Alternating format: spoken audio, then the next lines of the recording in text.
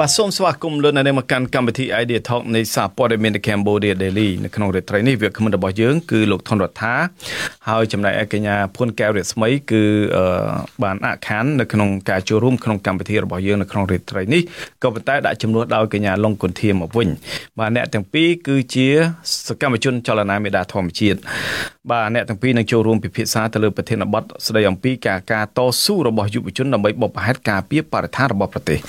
ប្រសិនបើលោកអ្នកនាងមានសំណួរឬយោបល់សូមសរសេរទៅកាន់កម្មវិធីផ្សាយរបស់យើងតាមអាសយដ្ឋាន www.facebook.com/withoutfear/favor.kh បាទនៅពេលនេះយើងបានភ្ជាប់លោកថនរដ្ឋានិងកញ្ញាលងគុន្ធាហើយបាទសូមជម្រាបសួរបងអូនថនរដ្ឋានិងបងអូនលងគុន្ធាបាទសូមជម្រាបសួរបាទសូមជម្រាបសួរបងនិងសួស្តីគុន្ធានិងបងប្អូនអ្នកស្ដាប់ Cambodia Daily ទាំងអស់បាទជម្រាបសួរបងអូនស្រីលងគុន្ធាសុខសប្បាយទេចាជម្រាបសួរបងនិងទស្សនិកជនទាំងអស់ខ្ញុំសុខសប្បាយធម្មតាបងអរគុណបាទហើយយើងដឹងស្រាប់ហើយថាជាដំបូងបងក៏សូមចូលរួមអបអរសាទរចំពោះក្រុមរបស់បងអូនដែលបានទទួលនៅពានរង្វាន់របស់អង្គការ Rice Livelihood ដែលបានផ្ដល់ពាន Rice Livelihood Award ទៅដល់ក្រុមរបស់បងអូនហើយសូមចូលរួមអបអរសាទរពីចម្ងាយបាទអរគុណច្រើនបងបាទអង្គការអន្តរជាតិ Rice Livelihood ហើយបានធ្វើការអញ្ជើញបងប្អូនដូចជាសកម្មជនចលនាមេដាធម្មជាតិដូចជាបងអូនថនរដ្ឋាកញ្ញាភួនកែវរស្មីនិងកញ្ញាលងគុន្ធាផ្ទាល់ហ្នឹងគឺថាដើម្បីឲ្យទៅទទួលពានរង្វាន់ Rice Livelihood Award ឲ្យផ្ទាល់នៅក្នុងទីក្រុង Stockholm ប្រទេសស៊ុយអែតមិនចឹងហ៎នៅអំឡុងខែវិច្ឆិកាឆ្នាំ2023ខាងមុខនេះគណៈបងអូនទាំង3ហ្នឹងក៏កំពុងជាប់នៅបណ្ដឹងតាមផ្លូវតុលាការនៅឡើយដែរទេតើចំណុចនេះបងអូនថនរដ្ឋាបងអូនមានអារម្មណ៍ដូចម្តេចដែរនៅពេលដែលអង្គការអន្តរជាតិ Rice Livelihood ផ្ដល់ពានរង្វាន់មកដល់ក្រុមរបស់បងអូនបាទពានរង្វាន់នេះគឺជាពានរង្វាន់ដែលមានតម្លៃសឹងស្មើនឹង Nobel Prize Award ទៅហើយបាទសូមជឿបាទជាថ្មីម្ដងទៀតអរគុណបងសម្រាប់ការផ្ដល់ឱកាសហើយនឹងជំរាបសួរបងប្អូនទាំងអស់គ្នាហើយជ្រាបក្នុងឱកាសនេះខ្ញុំនៅតែនិយាយដដែលថាពានរង្វាន់ Right Livelihood Award សម្រាប់ឆ្នាំ2023នេះគឺមិនសម្រាប់តែសកម្មជនបរិស្ថាននៃចលនាមេដាធម្មជាតិទេពានរង្វាន់នេះគឺសម្រាប់ប្រជាជនខ្មែរនៅទូទាំងប្រទេសហើយនៅទូទាំងពិភពលោកដែលជាម្ចាស់ពានរង្វាន់ដ៏អស្ចារ្យដ៏មានកិត្តិយសមួយនេះហើយបើសិនជាគ្មានការគ្រប់គ្រងពីបងប្អូនទាំងអស់គ្នាបើសិនជាមិនមានការជួយផ្សព្វផ្សាយពីបណ្ដាសារព័ត៌មានឯករាជ្យដូច The Cambodia Daily វិទ្យុអាស៊ីសេរី VOD ជាដើមថ្ងៃនេះក៏សប្បាយចិត្តដែរលើឱកាសនេះគឺយើងអាចសប្បាយចិត្តតែ VOD បិទច្រើនខែហើយប៉ុន្តែថ្ងៃនេះ VOD ចាប់ផ្ដើមធ្វើការផ្សាយផ្ទាល់ឡើងវិញបាទក៏សូមចូលរួមត្រេកអរពីចម្ងាយផងដែរហើយអាចយកសម្លេងពួកយើងអាចយកកិច្ចការសកម្មភាពដែលពួកយើងបានធ្វើកន្លងមកទៅដល់ពិភពលោកបានឃើញហើយបានដឹងជាពិសេសតាក់ទងទៅនឹងអយុត្តិធម៌មហាអយុត្តិធម៌ដែលកាត់ឡើងចំពោះយុវជនខ្មែរដែលលះបង់ទាំងពេលវេលាលះបង់ទាំងធនធានរបស់ខ្លួនឯងសុខចិត្តអ្នកខ្លះលះបង់ការសិក្សាអ្នកខ្លះលះបង់ការងារមួយចំនួនដែលទទួលបានប្រាក់ខែច្រើនហើយមកចូលរួមការពារទស្សនវិជ្ជាបាទជាត្រូវរដ្ឋាភិបាលរបស់ខ្លួនឯងដែលតែងតែនិយាយថាជារដ្ឋាភិបាលដែលកើតចេញពីការបោះឆ្នោតរបស់ប្រជាពលរដ្ឋចាប់ដាក់គុកចោទកាន់ពីបទញុះញង់រហូតដល់បទរួមគំនិតក្បត់អញ្ចឹងពានរង្វាន់នេះសូមផ្ញើជូនបងប្អូនព្រោះអ្វីជាពិសេសហ្នឹងគឺបើសិនជាគ្មានការ គាំទ្រពីបងប្អូនគ្មានកម្លាំងចិត្តដល់មហិមាពីបងប្អូនទាំងអស់គ្នាទេប្រកាសណាស់ថាចលនាមេដាធម្មជាតិយើងមិនមានកម្លាំងចិត្តណាទៅបន្តតស៊ូការពារធនធានធម្មជាតិទេព្រោះប្រជាជនខ្មែរអត់គាំទ្រផងអញ្ចឹងនៅពេលដែលមានការគាំទ្រយ៉ាងច្រើននេះហើយទើបចលនាមេដាធម្មជាតិមានសន្ទុះមានទឹកចិត្តការពារទៅលើធនធានធម្មជាតិហើយភាពសប្បាយរីករាយគឺពិតជាកើតមានខ្លាំងមែនទែនសម្រាប់ពួកយើងដែលខិតខំដែលបានធ្វើរឿងដល់អស្ចារ្យនេះហើយក៏យើងតែងតែជឿជាក់ថាសកម្មភាពរបស់យើងទោះបីរដ្ឋាភិបាលមើលមិនឃើញថាយើងជាសកម្មភាពដែលស្របច្បាប់ជាសកម្មភាពដែលចូលរួមចំណែកក្នុងការបំពេញចំណុចខ្វះខាតបំពេញចន្លោះប្រហោងរបស់រដ្ឋាភិបាលក៏ពិតមែនប៉ុន្តែយើងជឿថាមនុស្សល្អច្រើនណាស់នៅក្នុងប្រទេសនៅក្នុងពិភពលោកនេះគឺមានមនុស្សល្អជាច្រើនដែលជឿជាក់លើសកម្មភាពរបស់យើងហើយនឹងផ្ដល់តម្លៃឬក៏ផ្ដល់កិត្តិយសមកកាន់ពួកយើងក្នុងពេលវេលាណាមួយហើយការពិតបានបង្ហាញយ៉ាងច្បាស់មែនគឺមិនត្រឹមតែអង្គការ Frontline Defender ដែលផ្ដល់ពានរង្វាន់មកកាន់ពួកយើងទេឥឡូវនេះយើងទទួលបានពានរង្វាន់ដ៏ធំដូចបងលើកឡើងខាងដើមហ្នឹងគឺពានតម្លៃផាកផែល Nobel សន្តិភាពដែរអញ្ចឹងបានន័យថាពានរង្វាន់នេះគឺចាប់ផ្ដើមជាពានរង្វាន់ធំមួយទៀតដែលបញ្ជាក់ឲ្យបញ្ជាក់ទៀតថាយើងពិតជាការងារប្រកបដោយភាពស្របច្បាប់ហើយនឹងជាយុវជនដែលគំរូគួរតែត្រូវបានលើកទឹកចិត្តសម្រាប់កិច្ចការងារការពារបរិស្ថានហើយយើងអត់មានរំពឹងទេបងពួកយើងអត់រំពឹងថានឹងទទួលបានពានរង្វាន់នេះទេព្រោះបន្តិចទៀតពន្ធានឹងបកស្រាយដែរបានជាយើងមិនរំពឹងពីព្រោះតែពានរង្វាន់នេះជាពានរង្វាន់ដែលធំហើយតិចទេដែលជាបេក្ខភាពនៅក្នុងការចម្រាញ់ជ្រើសរើសចុងក្រោយគឺតលតែ4បេក្ខភាពហើយអ្វីដែលយើងមានមោទនភាពទៀតនោះគឺជាលើកទី1ហើយដែលប្រជាជនកម្ពុជាទទួលបានពានរង្វាន់ដ៏អស្ចារ្យមួយនេះបាទនេះជារឿងដែលសប្បាយចិត្តមែនតើបាទបងអូនធនរដ្ឋាចង់សួរបងអូនមួយទៀតថាពានរង្វាន់នេះបើតាមព័ត៌មានបើតាមដែលយើងធ្លាប់ធ្វើកិច្ចការសង្គមហើយធ្លាប់ហើយក្រុមអ្នកព័ត៌មានមិនច្រឡំទេហ្នឹងគឺថានេះគឺជាពានរង្វាន់លើកដំបូងបំផុតតែម្ដងមិនចឹងឯងសម្រាប់សកម្មជនបរិស្ថានអ្នកដែលធ្វើការការពារខាងបរិស្ថានឬក៏ធ្វើការការពារលើវិស័យសង្គមអីផ្សេងទៀតដែលនេះគឺជាពានរង្វាន់ធំមែនទែនដែលមិនធ្លាប់យុវជនខ្មែរមិនធ្លាប់ដែលបានទទួលពីមុនមកតើនេះជាការពិតដែរទេបងប្អូនធនរដ្ឋាបាទប្រកាសបងនៅក្នុងសេចក្តីប្រកាសរបស់អង្គការ Livelihood នោះក៏បានបញ្ជាក់ផងដែរថានេះគឺជាក្រុមអាចនៅក្នុងប្រទេសកម្ពុជាជាលើកដំបូងដែលទទួលបានពានរង្វាន់នេះតាំងពីពានរង្វាន់នេះបង្កើតតាំងពីឆ្នាំ1980មកម្ល៉េះហើយនេះគឺជាមោទនភាពមួយដែលមិនសម្រាប់ពួកយើងទេគឺសម្រាប់ប្រជាជនខ្មែរទាំងមូលមានមោទនភាពពោះរឿងជាតិនៅលើឆាកអន្តរជាតិដូចដឹងហើយមករយៈកន្លងមកនេះចុងក្រោយនេះគឺឈ្មោះកម្ពុជាហ្នឹងត្រូវបាននៅលើឆាកអន្តរជាតិហ្នឹងគឺមានបញ្ហាគ្រឿងញៀនបញ្ហាបាញ់បោះបញ្ហាចាប់ចម្រិតលបែងអនឡាញអីជាដើមដែលយើងឃើញថាវិស័យទេសចរនៅខ្មែរនេះចាប់ផ្ដើមធ្លាក់ចុះហើយប្រមាណរយៈនេះគឺយើងឃើញថាក្រោយពីមានបញ្ហាផ្សេងទាំងអស់ហ្នឹងគឺភ្ញៀវទេសចរជាពិសេសខេត្តសៀមរាបដែលសម្បូរទៅដោយភ្ញៀវទេសចរហ្នឹងគឺមានការធ្លាក់ចុះនៃភ្ញៀវទេសចរខ្លាំងមែនទែនហើយព័ត៌មាននេះយើងសង្ឃឹមថាវាជាព័ត៌មានដែលល្អសម្រាប់ប្រជាជនកម្ពុជាក្នុងការបង្ហាញមុខមាត់នៅលើឆាកអន្តរជាតិដែលកូនខ្មែរប្រទេសយើងមើលទៅមិនធំអីទេដីយើងប៉ុន្តែយើងក៏មានសមត្ថភាពយើងក៏មានលទ្ធភាពក្នុងការអាចទៅប្រកួតប្រជែងជាមួយគេរហូតដល់គេផ្ដល់ពានរង្វាន់ដើម្បីកិត្តិយសនេះសម្រាប់ប្រជាជនកម្ពុជាបាទអរគុណច្រើនបងអូនថនរដ្ឋាកញ្ញាឡុងកន្ធាតើពានរង្វាន់នេះវាអាចបញ្ជាក់ឬក៏អាចធ្វើឲ្យយុវជនដទៃទៀតយកគំរូតាមកម្រិតណាដែរទៅនៅស្នាដៃឬក៏នៅកិច្ចខិតខំប្រឹងប្រែងរបស់ក្រុមប្អូនក្នុងការការពារបរិស្ថានកន្លងមកបាទសូមជឿចាចំពោះពានរង្វាន់នេះយើងឃើញថា កន្លងមកទោះជាអត់តន់យើងដូចយើងនិយាយយើងអត់ដែលរំពឹងថាយើងនឹងទទួលបានពានរង្វាន់ដូចសម្បីតែតាំងពីដំបូងពីពានរង្វាន់អ្នកការពារសិទ្ធិមនុស្សជួរមកប្រចាំតំបន់អាស៊ីប៉ាស៊ីហ្វិករបស់ Frontline Defender ហើយ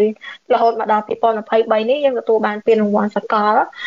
Right Livelihood ដែលវាមានតម្លៃប្រហាក់ប្រហែលទៅនឹងពានរង្វាន់ Nobel ដែរហ្នឹងយើងអត់ដែលរំពឹងថាយើងនឹងទទួលបានពានរង្វាន់នេះទេហើយកន្លងមកយើងឃើញថាទោះជាមានការចាប់ខ្លួនអ្នកពន្ធនាគារជាង10ឆ្នាំមកនេះគឺរហូតដល់4លើកហើយចុងក្រោយយើងរហូតដល់សកម្មជនយើង6នាក់រួមទាំងក្នុងនោះមានខ្ញុំនិងបងធនរដ្ឋាដែរដែលយើងកំពុងតែប្រឈមទៅនឹងបទចោទប្រកាន់ពីបទរួមគំនិតក្បត់ជាដើមហ្នឹងក៏យើងឃើញថានៅតែមានយុវជនដែលគាត់ហ៊ាននៅក្នុងការចូលរួមជាមួយពួកយើងឃើញសកម្មភាពយើងធ្វើជាសកម្មភាពសាធារណៈកន្លងមកគឺមានយុវជនថ្មីដែលគាត់តែងតែមកចូលរួមជាមួយពួកយើងអត់ដែលដាច់ទេគាត់មកចូលរួមរហូតហើយយើងឃើញថានៅពេលដែលយើងផ្សព្វផ្សាយវីដេអូយើងនៅតាមបណ្ដាញសង្គមជាពិសេស Facebook អីហ្នឹងគឺមានចំនួនអ្នកមើលគឺរាប់ម៉ឺនដងដែលមានចំនួនអ្នកមើលច្រើនហើយអាហ្នឹងគឺជាអីដែលយើងទទួលបាននៃការស្រឡាញ់ការគ្រប់គ្រងពីយុវជនពីប្រជាពលរដ្ឋនៅក្នុងប្រទេសកម្ពុជាហើយអញ្ចឹងនៅពេលដែលយើងទទួលបានពានរង្វាន់ដ៏ធំនេះមួយទៀតវាគឺជាផ្នែកមួយនៅក្នុងការរឹតតែជំរុញលើកទឹកចិត្តដល់យុវជនឲ្យគាត់មានភាពក្លាហាននៅក្នុងការចូលរួមការពារបរិស្ថានចូលរួមការពារធនធានធម្មជាតិនៅក្នុងប្រទេសកម្ពុជាវាជាសក្ខីភាពមួយដែលបញ្ជាក់យ៉ាងច្បាស់ថាសកម្មភាពដែលពួកយើងកំពុងធ្វើកន្លងមកហ្នឹងគឺជាសកម្មភាពមួយដែលត្រឹមត្រូវជាសកម្មភាពដែលមិនខុសច្បាប់ទេដូចអីដែលគេតែងលើកឡើងទេទោះជាបច្ចុប្បន្នរដ្ឋាភិបាលមិននិយាយបច្ចុប្បន្នដូចជាប្រហែលជាមិនត្រូវទេតាំងពីដើមរហូតមកដល់ឥឡូវរដ្ឋាភិបាលដែលទទួលស្គាល់នៅអ្វីដែលពួកយើងបានធ្វើកន្លងមកហើយក្រៅពីមិនបានលើកទឹកចិត្តហើយមានការចោទប្រកាន់ចាប់យើងដាក់ពន្ធនាគាររហូតដល់ឥឡូវយើងទទួលបានពានរង្វាន់សកលដែលយុវជនយើងជាយុវជនខ្មែរតវងដែលទទួលបានពានរង្វាន់ដ៏ធំតែយើងបែរជាត្រូវបានហាមឃាត់ឲ្យយើងចេញទៅទទួលពានរង្វាន់ហើយព្រះអញ្ញាជារឿងដែលគួរឲ្យអស់សំណើចដែលនៅពេលដែលយើងបានប្រកាសពីព័ត៌មានហ្នឹងសូម្បីតែយុវជនជាច្រើននៅលើបណ្ដាញសង្គម Facebook ហ្នឹងគាត់មានការប្រតិកម្មមែនតើគាត់ថាវាជារឿងមួយដែលអស់សំណើចនៅពេលដែលយុវជនទៅទទួលពានមួយទាំងមូលស្រាប់តែព្រះអញ្ញាគាត់ឆ្លើយតបថាវាអត់មានភាពចាំបាច់ដែលមិនអនុញ្ញាតឲ្យយើងចេញទៅក្រៅប្រទេសអត់ដឹងថាតើគាត់កំណត់អាភាពចាំបាច់នឹងប៉ុណ្ណាអញ្ចឹងយើងឃើញថាយុវជនគឺគាត់នៅតែមានអាការគាត់រឹតតែច្បាស់ថាអីដែលយើងធ្វើកន្លងមកគឺមិនមែនជារឿងដែលខុសច្បាប់ពេលយើងទោះជារដ្ឋាភិបាលមិនលើកទឹកចិត្តរដ្ឋាភិបាលយើងមិនគ្រប់គ្រងក៏យើងឃើញថាសាធារណជនយុវជនប្រជាពលរដ្ឋខ្មែរគឺគាត់ស្រឡាញ់គាត់គ្រប់គ្រងគាត់ជឿជាក់ទៅលើអីដែលយើងធ្វើកន្លងមកថាជាសកម្មភាពដែលការពារទៅលើបរិស្ថានសុខសាន្តនិងមានជាប់ជាមួយនឹងភ្ជាប់នៅរបៀបវិរៈនយោបាយឬក៏ធ្វើអីដែលខុសច្បាប់ដូចអីដែលរដ្ឋាភិបាលឡើងហើយយើងឃើញថាយើងទទួលបានការទទួលស្គាល់អន្តរជាតិដែលបានទទួលស្គាល់អំពីសកម្មភាពរបស់យើងគឺនៅពេលហ្នឹងគេបានបញ្ជាក់យ៉ាងច្បាស់ថាពានរង្វាន់ហ្នឹងត្រូវបានផ្ដល់មកឲ្យពួកយើងដោយសារតែភាពក្លាហាននិងភាពតាក់ទាញនៅក្នុងការអភិរក្សការពារធនធានធម្មជាតិនៅក្នុងការការពារបរិស្ថាននៅក្នុងបរិបទសង្គមមួយដែលមានកម្រិតប្រជាធិបតេយ្យត្រូវបានរដ្ឋបတ်នៅក្នុងកម្រិតខ្លួនធ្វើបានបញ្ជាក់ថាសកម្មភាពរបស់ពួកយើងគឺមានភាពច្នៃប្រឌិតមានភាពតាក់ទាញនៅក្នុងការតាក់ទាញយុវជនអាចចូលរួមជាមួយយើងនៅក្នុងការការពារបរិស្ថានយើងជាក្តីសង្ឃឹមសម្រាប់យុវជនទៅថ្ងៃអនាគតដើម្បីផ្លាស់ប្ដូរសង្គមការពារសិទ្ធិមនុស្សការពារបរិស្ថានជាការពារសិទ្ធិបរិស្ថានដែលជាក្តីសង្ឃឹមមួយដែលអាចថាដល់សម្រាប់យុវជនទៅថ្ងៃអនាគតថានឹងមានការផ្លាស់ប្ដូរសង្គមមួយដែលប្រកបទៅដោយភាពវិជ្ជមានបាទកញ្ញាលោកកន្ធាអាចរៀបរាប់បន្តិចបានទេអំពីនីតិវិធីដែលក្រុមរបស់ប្អូនបានទទួលបានពានរង្វាន់នេះបាទសូមជឿនៅក្នុងហ្នឹងនៅពេលដែលពួកយើងមុននឹងយើងអាចទទួលពានរង្វាន់ហ្នឹងគឺយើងត្រូវឆ្លងកាត់នៅគណៈកម្មការដែលគាត់ធ្វើការវិតម្លៃដែលយើងឃើញថានៅក្នុងហ្នឹងមានគណៈកម្មការដែលគាត់មាន142សញ្ជាតិដែលគាត់មកពី59ប្រទេសដែលគាត់ជាគណៈកម្មការនៅក្នុងការឆ្លងធ្វើការវិតម្លៃទៅលើក្រុមនីមួយៗដែលមានឈ្មោះឲ្យគណៈកម្មការគាត់ធ្វើការវិតម្លៃទៅលើសកម្មភាពពួកយើងហើយគាត់ក៏បាននៅក្នុងហ្នឹងក៏គេបានសិក្សាអំពីសកម្មភាពពីអ្វីដែលយើង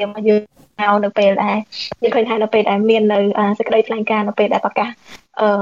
ទទួលឲ្យយើងប្រកាសពីជ័យលាភីនៅក្នុងចំណោម4ក្រុមចុងក្រោយដែលទទួលបានពានរង្វាន់នៅក្នុងនោះមានយុវជនចលនាមេដាធម្មជាតិដែលយើងជាយុវជនកម្ពុជាត្បូងហ្នឹងក៏គេបានប្រកាសដែរដោយសារតែគេមើលឃើញអំពីគណៈកម្មការទាំងអស់ក៏បានមើលឃើញអំពីភាពក្លាហានអំពីគំរូភាពអំពីភាពតាក់ទាញភាពច្នៃប្រឌិតរបស់យុវជនកម្ពុជានៅក្នុងការបញ្ចេញនៅសម្លេងបង្ហាញអំពីការប្រួយបារម្ភទៅលើធនធានធម្មជាតិយើងបានកំពុងតែចូលរួមនៅក្នុងការពារសិទ្ធិបរិស្ថានសិទ្ធិរស់រានមានជីវិតចូលរួមនៅក្នុងការលើកកម្ពស់ប្រជាធិបតេយ្យនៅក្នុងប្រទេសកម្ពុជាទោះជាយើងទទួលរងនៅការគំរាមកំហែងពីសំណាក់រដ្ឋាភិបាលយើងទទួលបាននៅការចាប់ចងការធ្វើទុកបុកម្នេញឥតស្រាកស្រានយ៉ាងណាក៏ពួកយើងនៅតែបន្តនៅសកម្មភាពរបស់ពួកយើងជាមួយនឹងភាពច្នៃប្រឌិតអីជាដើមនឹងហើយប្រហែលជាបើសិនជាមានអីខ្វះខាតអីអាចបងរដ្ឋាភិបាលគាត់ជួយបន្ថែមបាទអរគុណច្រើនកញ្ញាលងវិធាបងអូនថនរដ្ឋាបើតាមព័ត៌មានមកគឺថាពានរង្វាន់ដែលក្រុមប្អូនបានទទួលកន្លងមកដូចមាន2ទៅហើយមិនអញ្ចឹងគឺមួយដូចជា Frontline Defender ហើយនឹងទី2គឺពានរង្វាន់ Rice Livelihood នៅពេលនេះជាដើមពានរង្វាន់ទាំងពីរនេះគឺតែងតែផ្ដល់ដោយអង្គការអន្តរជាតិនៅក្រៅប្រទេសដែលលើកកម្ពស់និងលើកទឹកចិត្តដល់យុវជនដែលក្លាហានសកម្មក្នុងកិច្ចការការពារធម្មជាតិរបស់ពិភពលោកធម្មជាតិរបស់ប្រទេសស្រឡាញ់ប្រទេសរបស់ខ្លួនស្រឡាញ់ប្រជាពលរដ្ឋរបស់ខ្លួនស្រឡាញ់ភោគទ្រព្យធនធានរ៉ែធនធានធម្មជាតិរបស់ខ្លួនហេតុអ្វីបានជាអង្គការក្នុងស្រុកមិនហ៊ានផ្ដល់ពានរង្វាន់ផ្សេងៗឲ្យក្រុមរបស់បងអូនទៅវិញឥ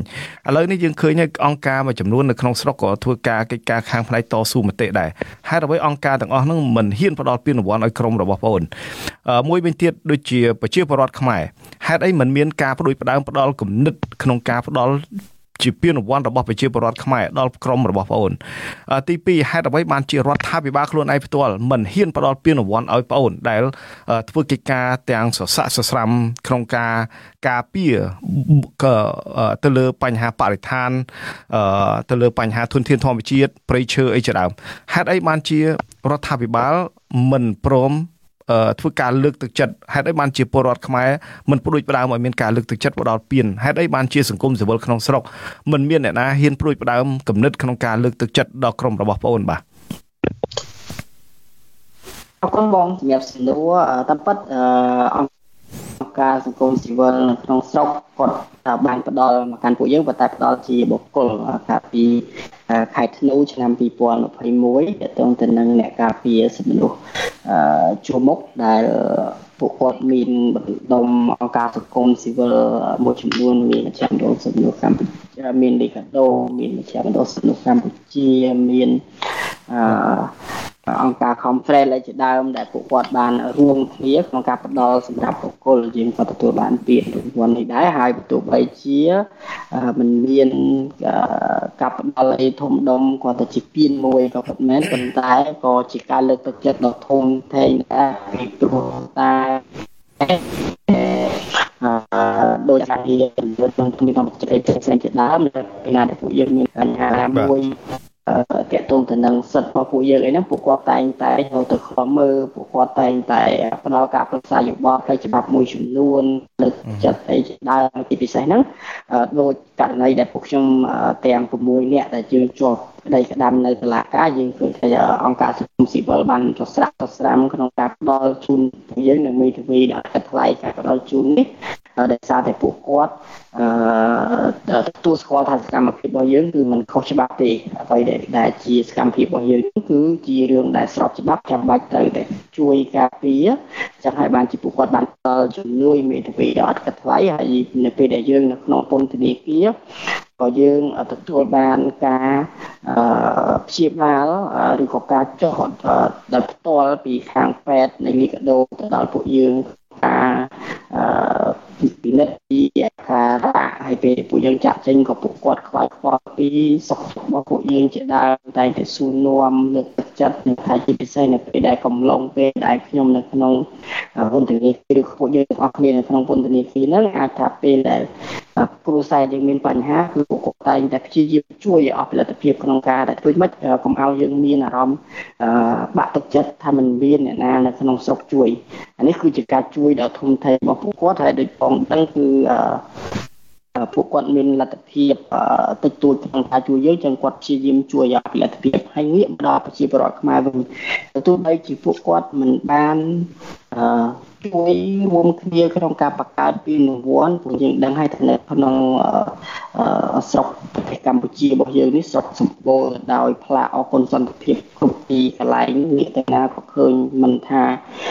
តាមផ្សារតាមអីសូម្បីតែសាលារៀនបឋមសិក្សាដែលក្មេងមិនមាននឹងនៃការនយោបាយផងក៏នៅតែដាក់ផ្លាកអគុណសន្តិភាពឲ្យក្មេងដើរ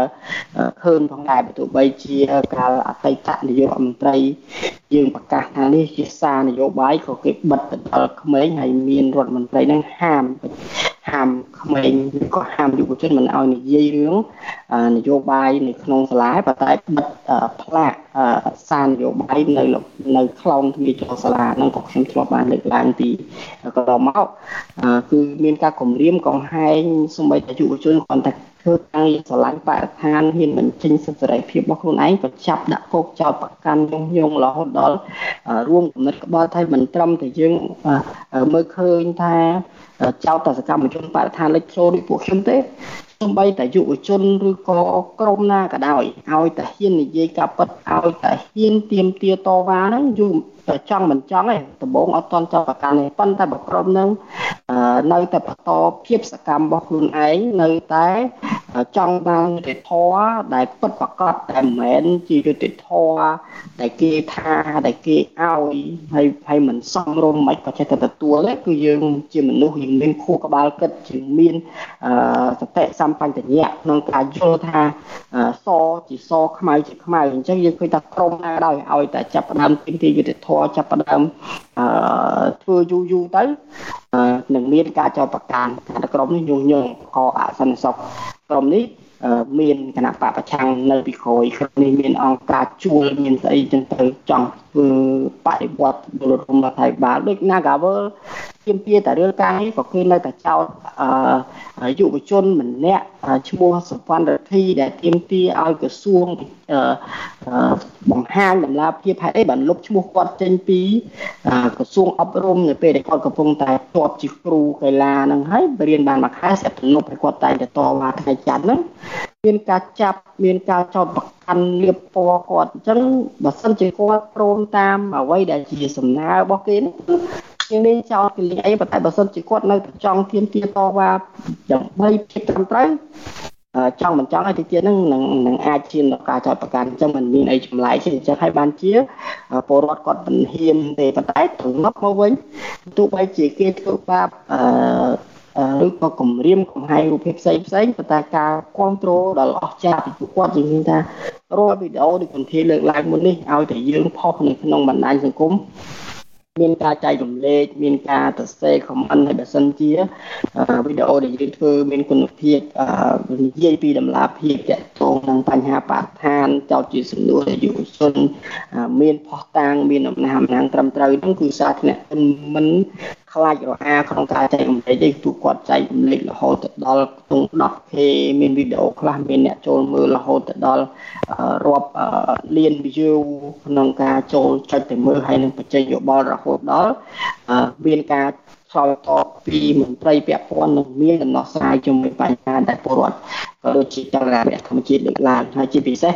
ចុងក្រោយនេះដែលយើងសប្បាយចិត្តមែនទែននៅពេលដែលយើងបាត់ដ្រូនមួយដែលពេលយើងទៅធ្វើសកម្មភាពនៅខេត្តកែបហើយយើងជួបបញ្ហាអាកាសធាតុនឹងមិនដំណើរការដ្រូនយើងបាត់ដ្រូននៅក្នុងព្រៃយើងប៉ុន្តែប្រកាសរយៈពេលប្រហែលតែប្រហែលម៉ោងពលរដ្ឋចាប់ផ្ដើមចូលរួមតាមលទ្ធភាពដែលអាចជួយមកកាន់យើងរហូតដល់យើងមិនមែនត្រឹមតែអាចទិញដ្រូនថ្មីដែលយើងបាត់ហ្នឹងយើងអាចទិញអាគុណភាពល្អជាងហ្នឹងហើយយើងសល់លុយដើម្បីធ្វើសកម្មភាពការពីបរិស្ថានផ្សេងយើងអាចទិញឧបករណ៍ថ្មីថែមមួយពីរដើម្បីចាំបាច់ក្នុងការពង្រីកគុណភាពនៃការថតរបស់ពួកយើងទៀតហើយអ្វីដែលជាពិសេសហ្នឹងយើងឃើញមានអ្នក បរិច្ចាគកាន់យើងនឹងក្នុងចំនួនដ៏តិចតួចក៏ពួកគាត់ព្យាយាមបរិច្ចាគឲ្យយើងឲ្យទៅសេពាក្យលើកទឹកចិត្តដ៏ច្រើនមែនតើយើងរំភើបពីការអបអរសាទរត្រឡប់ចុះក្រោយបើទោះបីជារាជអាជ្ញាចាំងខ្មៅមិនអនុញ្ញាតឲ្យយើងទៅក្រៅប្រទេសទទួលពានរង្វាន់ដំបូងខ្ញុំសោកស្ដាយខ្ញុំមានអារម្មណ៍មិនសប្បាយចិត្តដែរប៉ុន្តែមានហេតុផលអីនៅពីក្រោយនៃការមិនអនុញ្ញាតឲ្យក្រុមរបស់បងអូននឹងចេញក្រៅប្រទេសបាទខ្ញុំថាអត់មានហេតុផលអីក្រៅពីចាំបាច់ទេខ្ញុំថាបើសិនជាឲ្យចលនាមេដាធម្មជាតិឬក៏ពួកខ្ញុំទាំង3ចេញទៅក្រៅប្រទេសគាត់ប្រហែលជានឹងអបាសព្រោះដោយសារតឡាការរបស់ពួកគាត់នឹងបានចោទយើងថាញុះញង់ឲ្យប្រតិបត្តិអក្រិតជាអាតរួមកំណត់ក្បត់ប៉ុន្តែចុងក្រោយយើងបែរជាទទួលបានពានដ៏មានកិត្តិយសហើយគេអញ្ជើញយើងទៅប្រទេសដែលមានសេរីភាពហើយទទួលពានរង្វាន់ផ្ទាល់ទៀតអញ្ចឹងខ្ញុំថាបើសិនជាគាត់ព្រមគឺគាត់ស្មើនឹងព្រមទទួលថាយើងអត់ខុសប៉ុន្តែតុលាការរបស់គាត់បានចោទយើងថាខុសបាត់ទៅហើយដល់រហូតដល់តុលាការកំពូលហ្នឹងជាអ្វីដែលខ្ញុំយល់ហើយមួយទៀតហ្នឹងក៏ខ្ញុំមើលឃើញពីរឿងមួយចំនួនដែរខ្ញុំឃើញការសម្រេចវាអត់មានការសិក្សាឲ្យស៊ីជម្រៅសោះពីព្រោះតែយើងបានដាក់លេខតាមការអញ្ជើញពានរង្វាន់យើងដាក់គោលបំណងជាក់លាក់យើងដាក់តាំងពីថ្ងៃ2ដែលយើងចាក់ចេញនិងត្រឡប់ចូលហើយជាពិសេសហ្នឹងនៅក្នុងលិខិតអញ្ជើញក៏យើងបានភ្ជាប់ម្ចាស់កម្មវិធីបានភ្ជាប់បានអញ្ជើញពួកយើងតាមរយៈលិខិតហើយយើងបានភ្ជាប់លិខិតអញ្ជើញនេះទៅកាន់ព្រះអាជ្ញាដែរហើយគេបានបញ្ជាក់ខ្ញុំអាននៅក្នុងលិខិតហ្នឹងគេបានបញ្ជាក់ពីសកម្មភាពរបស់ពួកយើងទៅប្រទេសស៊ុយអែតថាយើងទៅធ្វើអីខ្លះទៀតហើយយើងគេងនៅកន្លែងណាទៀតដើម្បីបញ្ជាក់ឲ្យអស់មិនទិលទៀតតែចុងក្រោយគឺមិនមានការពិចារណាគិតពីជម្រៅព្រោះតាមចាំហ្នឹងខ្ញុំដាក់ពេលថ្ងៃខ្ទង់11ហើយថ្ងៃសុក្រហើយរហូតដល់ថ្ងៃសៅរ៍អាទិត្យគឺបានតែសម្រាប់ពីការងារហើយយើងឃើញលិខិតហ្នឹងគឺចារនៅក្នុងថ្ងៃនេះផ្ទាល់តែម្ដងពេលព្រឹកហើយគ្រាន់តែភ្លាមហ្នឹងគឺយើងទទួលបានខ្ញុំទទួលបានទូរស័ព្ទដែលគេតាក់ទងអតិយោលទ្ធផលហ្នឹងគឺប្រហែលជាខ្ទង់ម៉ោង12:71អញ្ចឹងបើតែយើងមើលឃើញការសម្រេចនេះហាក់បីជាលឿនមែនតើដូចមិនមែនធ្វើឡើងមាននីតិវិធីត្រឹមត្រូវឬក៏បានសិក្សាច្បាស់លាស់ស៊ីជម្រៅទេគឺធ្វើឡើងតាមរយៈបទបញ្ជាឬក៏ត្រៀមខ្លួនរួចហើយឲ្យដាក់ទៅហ្នឹងគឺដឹងតែបដិសេធមិនឲ្យចាក់ចេញទេហើយខ្ញុំក៏កំពុងតែឆ្ងល់ដែរថាតើមានហេតុផលណាដែលចាំបាច់ទេពួកខ្ញុំធ្លាប់ខ្លួនឯងផ្ទាល់ហ្នឹងធ្លាប់ដាក់ពាក្យដើម្បីស្នើសុំចាក់ចេញម្ដងកាលពីឆ្នាំមុនដែលតាក់ទងទៅនឹងសុខភាពរបស់ខ្ញុំក្រោយពីចេញពីពន្ធនាគារមានបញ្ហាដែលពេទ្យនៅស្រុកថៃហ្នឹងប្រទេសថៃហ្នឹងបានណាត់ខ្ញុំសារជាថ្មីដែលខ្ញុំធ្លាប់បានទៅពិនិត្យសុខភាពកាលពីមុនណាហើយមានលិខិតពេទ្យមានអស់ហើយនៅតែគេមិនអនុញ្ញាតឲ្យយើងចាក់ចេញទៀតហើយឥឡូវនេះដល់ពានរង្វាន់ធំប៉ុណ្ណានៃលំដាប់ពិភពលោកហើយជាកិត្តិយសសម្រាប់ប្រជាជនកម្ពុជាហើយចុងក្រោយយើងឃើញទាំងអស់គ្នាវាជារឿងដែលគួរឲ្យអស់សំណើចជារឿងកំប្លែងមែនទែនដែលគាត់តែចាខ្លីតែគ្មានភាពចាំបាច់ហើយមិនមានការទៅសេត្រឹមត្រូវពួកខ្ញុំធ្លាប់ទទួលបានលិខិតបដិសេធម្ដងដែរប៉ុន្តែការបដិសេធនេះការបដិសេធរបស់តុលាការមិនឲ្យប្អូនទៅក្រុមរបស់ប្អូនទៅទទួលហ្នឹងនេះគឺវានាំមកនៅផលគេថាគុណសម្បត្តិនិងគុណវិបត្តិយ៉ាងណាដែរដល់រដ្ឋាភិបាលថ្មីដែលទើបឡើងកាន់តំណែងនេះគ្រាន់តែក្រមយុវជនទៅទទួលពានមកឲ្យទៅដែរហ្នឹងបាទប្រហែលសប្តាហ៍មុនថ្មីនេះសម្ដេចមហាបវរធិបតីហ៊ុនម៉ាណែតតែជាខ្ញុំចេញឈ្មោះគាត់ថាយូរដែរតែចាំដោយសារគាត់ផ្លាស់ប្ដូររៀងលឿនដែរបាទគាត់ទៅមកពីអង្គការសហប្រជាជាតិទៅមកពីប្រទេសសេរីហើយខ្ញុំក៏បានឃើញអ្វីឬក៏បានឮនៃសន្ទរកថារបស់គាត់បានប្រាប់ទៅប្រទេសផ្សេងជាច្រើនហើយក៏ដូចជាមុខយុនដែរថាគាត់នឹងស្ដារលំហសេរីភាពជាធិបតេយ្យហើយក៏សម្រាប់ពេលដែលពួកយើងដាក់លិខិតហ្នឹងក៏ពួកយើងរំពឹងដែរយើងរំពឹងខ្ពស់ដែរថា គេនឹងអនុញ្ញាតដោយសារតែចង់ស្ដារសេរីភាពឬក៏ប្រជាធិបតេយ្យព្រោះតែថ្មីហើយក៏គាត់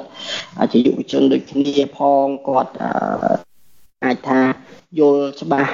នឹងអាចចាប់ផ្ដើមកែប្រែស្ថានភាពនយោបាយនៅខ្មែរក៏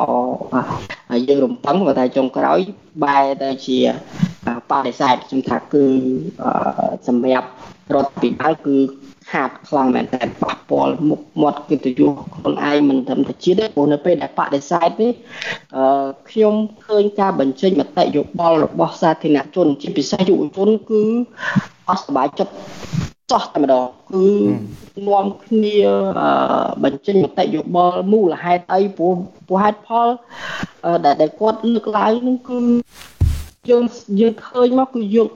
អូចិត្តថាយើងអស់សំណោចមែនតើគឺគ្មានភាពចាំបាច់មានភាពចាំបាច់នៅត្រង់ចំណុចណាអត់មានបច្ចៈអត់មានលិខិតនោះអត់មាន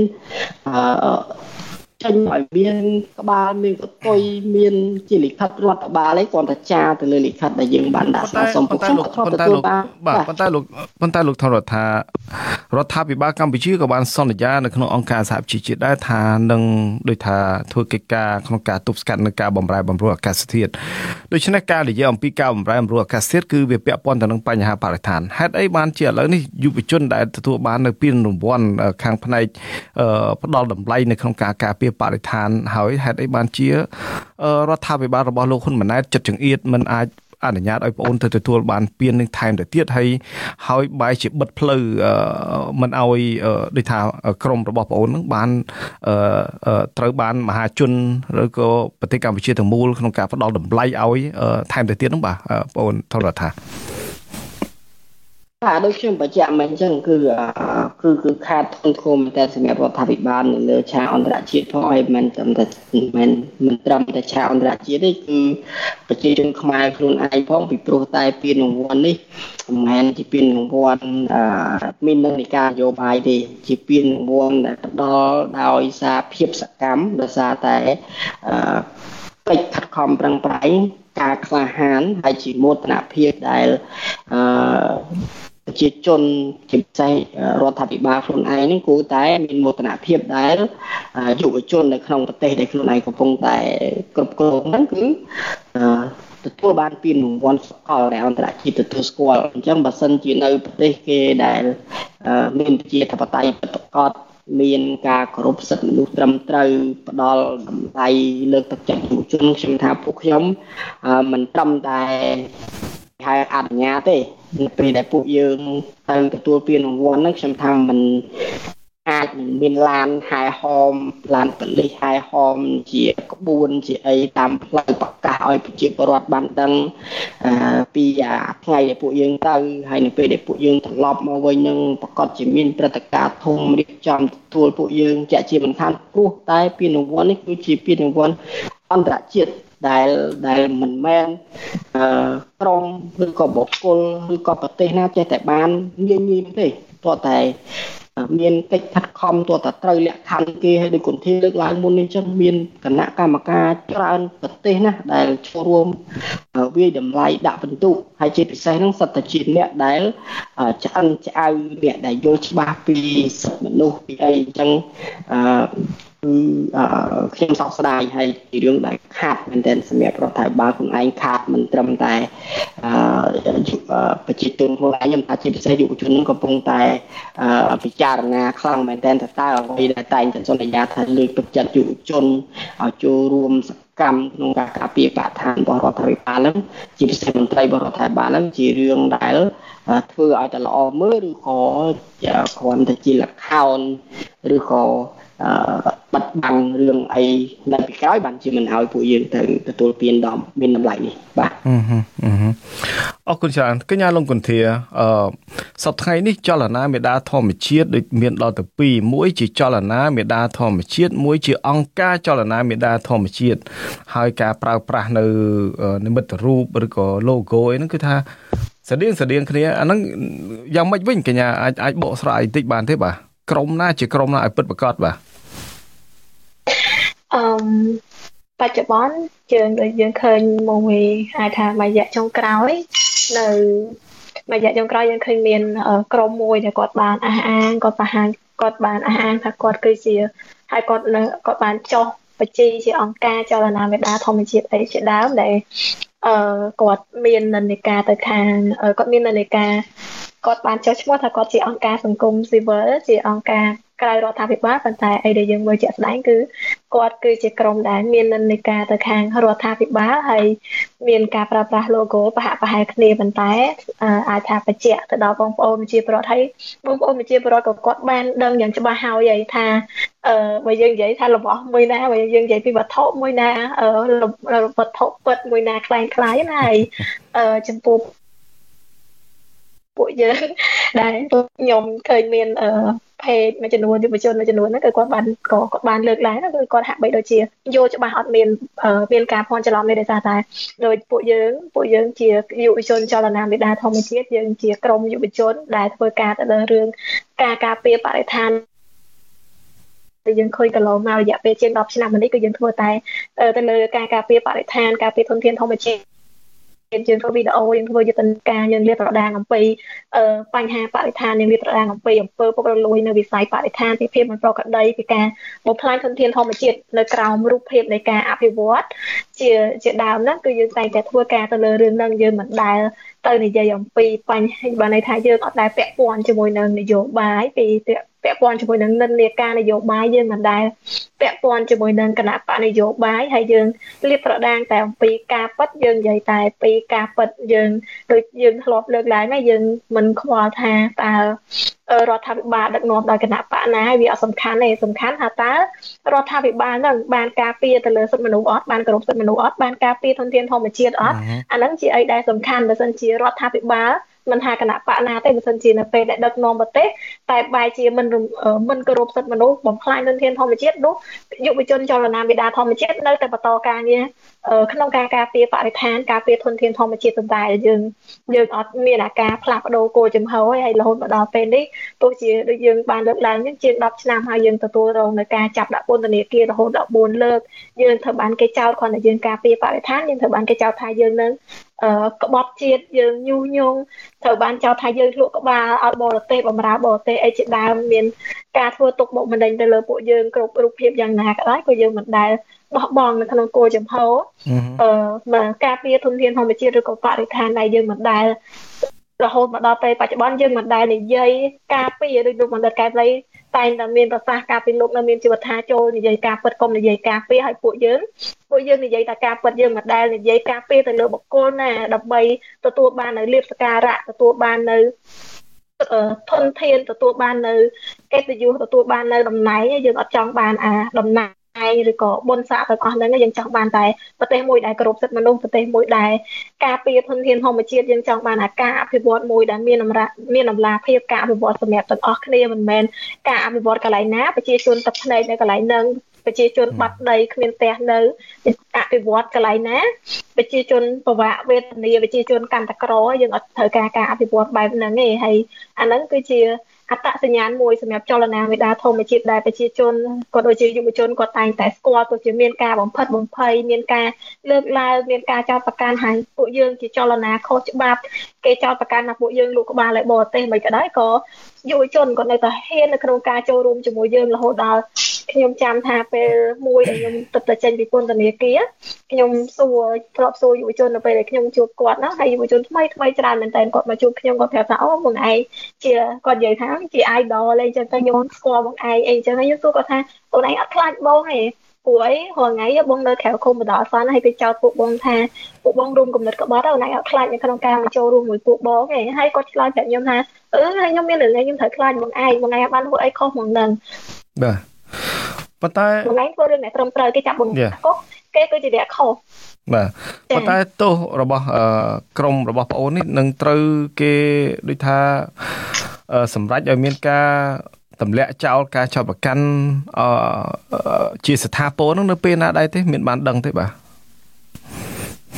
ពួកយើងអត់ដែលទទួលបាននៅគេអត់ដែលលើកលែងការចោទប្រកាន់ចំពោះពួកយើងទេហើយ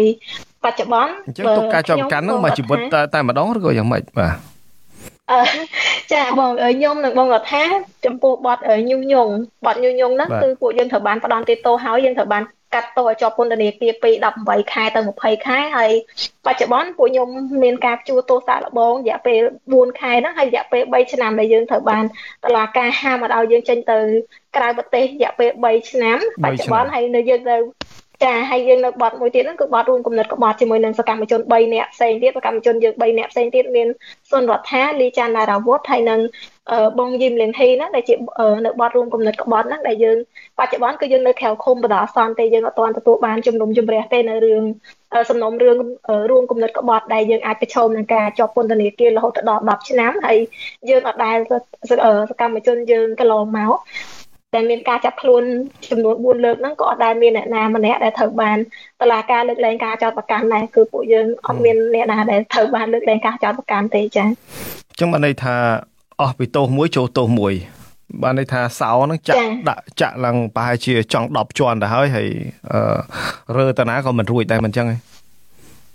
ចាបងនិយាយទៅអាពេលហ្នឹងកំពុងតែ3នាក់បងរដ្ឋានឹងដែលស្មីហ្នឹងកំពុងតែជាប់គុកតុកសុកគេហៅទៅតុលាការចោទពីបទរួមគំនិតក្បត់ទៀតហើយដល់ពេលហ្នឹងភ្ញាក់ដែរអត់ដឹងថានឹងទៅធ្វើអីទៅរួមក្បត់មិនក៏មនុស្សនៅក្នុងគុកនេះកញ្ញាលងកន្ធាក្រុមរបស់បងអូនធ្វើកិច្ចការតស៊ូខ្លាំងណាស់ខាងផ្នែកបរិស្ថាននេះតើចំណុចរសើបចំណុចសំខាន់ឬក៏វិបត្តិបរិស្ថានកម្រិតណាចុងក្រោយដែលក្រុមរបស់បងអូនបានរកឃើញបាទនៅតំបន់ណាខ្លះតាមពិតយើងបញ្ហាបើយើងនិយាយពីបញ្ហាបរិស្ថានវាជាបញ្ហាមួយដែលរ៉ាំរ៉ៃហើយវាច្រើនមែនទែនដែលវាត្រូវការឲ្យមានការចូលរួមច្រើនពីយុវជនពីប្រជាពលរដ្ឋឲ្យមានភាពផុសផុលបច្ចុប្បន្នក៏យើងមានការចូលរួមហើយប៉ុន្តែយើងនៅតែត្រូវការកម្លាំងដើម្បីចូលរួមជួយនៅក្នុងការការពារបរិស្ថានធនធានធម្មជាតិហើយវាមានបញ្ហាច្រើនមែនទែនហើយដោយសារតែបច្ចុប្បន្នវាមានច្រើនតែអាចថាយើងបច្ចុប្បន្នយើងកំពុងតែធ្វើភាគច្រើនគឺយើងកំពុងតែផ្ដោតទៅលើជាពិសេសទៅលើកោះកុងក្រៅដែលយើងបានធ្វើការតស៊ូមតិយូរហើយតាំងពីឆ្នាំ2020តាក់ទងទៅនឹងការស្នើសុំឲ្យដាក់កោះកុងក្រៅជាតំបន់ឧទ្យានជាតិសមុទ្រហើយរហូតមកដល់បច្ចុប្បន្នកាលពីមុនក្រសួងធ្លាប់បានលើកឡើងគាត់លើកឡើងថាពួកយើងជាយុវជនដែលមានជំងឺទូអាចនិយមស្រឡាញ់អីតែឯងក្រសួងគេចេះរៀបចំហើយគេក្រងគេធ្លាប់បានប្រកាសថាក្រងដាក់កោះកុងក្រៅជាតំបន់ការពារហ្នឹងនៅឆ្នាំ2021តែបច្ចុប្បន្ន2023ជិតដាច់ឆ្នាំហើយអត់ទាន់បានឃើញផ្លែផ្កាដែលថាការសិក្សាដាក់កោះកុងក្រៅជាតំបន់ការពារតែផ្ទុយទៅវិញបែរជាយើងបានរកឃើញថាមានការកាប់បំផ្លាញព្រៃឈើទៅលើតំបន់កោះកុងក្រៅនឹងទៅទៀតហើយនៅពេលដែលយើងធ្វើការស្នើសុំឲ្យក្រសួងបង្ហាញពីការសិក្សាស្នើសុំឲ្យដាក់កោះកុងក្រៅជាឧទ្យានជាតិសមុទ្រហ្នឹងគឺយើងឃើញថាមានភាពស្ងាត់ជ្រាបក្រៅពីការចេញលិខិតរបស់ក្រសួងដែលចោទប្រកាន់យើងថាយើងជាចលនាខុសច្បាប់អីទាំងអស់ហ្នឹងហើយយើងក៏បានធ្វើការលាតត្រដាងនៅបញ្ហាមួយចំនួនយើងធ្វើការតស៊ូមតិទៅលើបញ្ហាដែលយើងឃើញហើយនៅរយៈពេលចុងឆ្នាំចុងក្រោយនេះគឺមានការចេញអនុក្រឹត្យច្រើនមែនតើដែលអនុក្រឹត្យហ្នឹងគឺត្រូវបានចេញតាំងពីឆ្នាំបានចុះហត្ថលេខាចេញតាំងពីឆ្នាំ2022ប៉ុន្តែទើបតែឃើញមានការផ្សព្វផ្សាយតាក់ទងទៅនឹងការកាត់តំបន់ឧទ្យានជាតិតំបន់ដែនជម្រកសត្វព្រៃមានឧទ្យានជាតិគិរីរម្យឧទ្យានជាតិ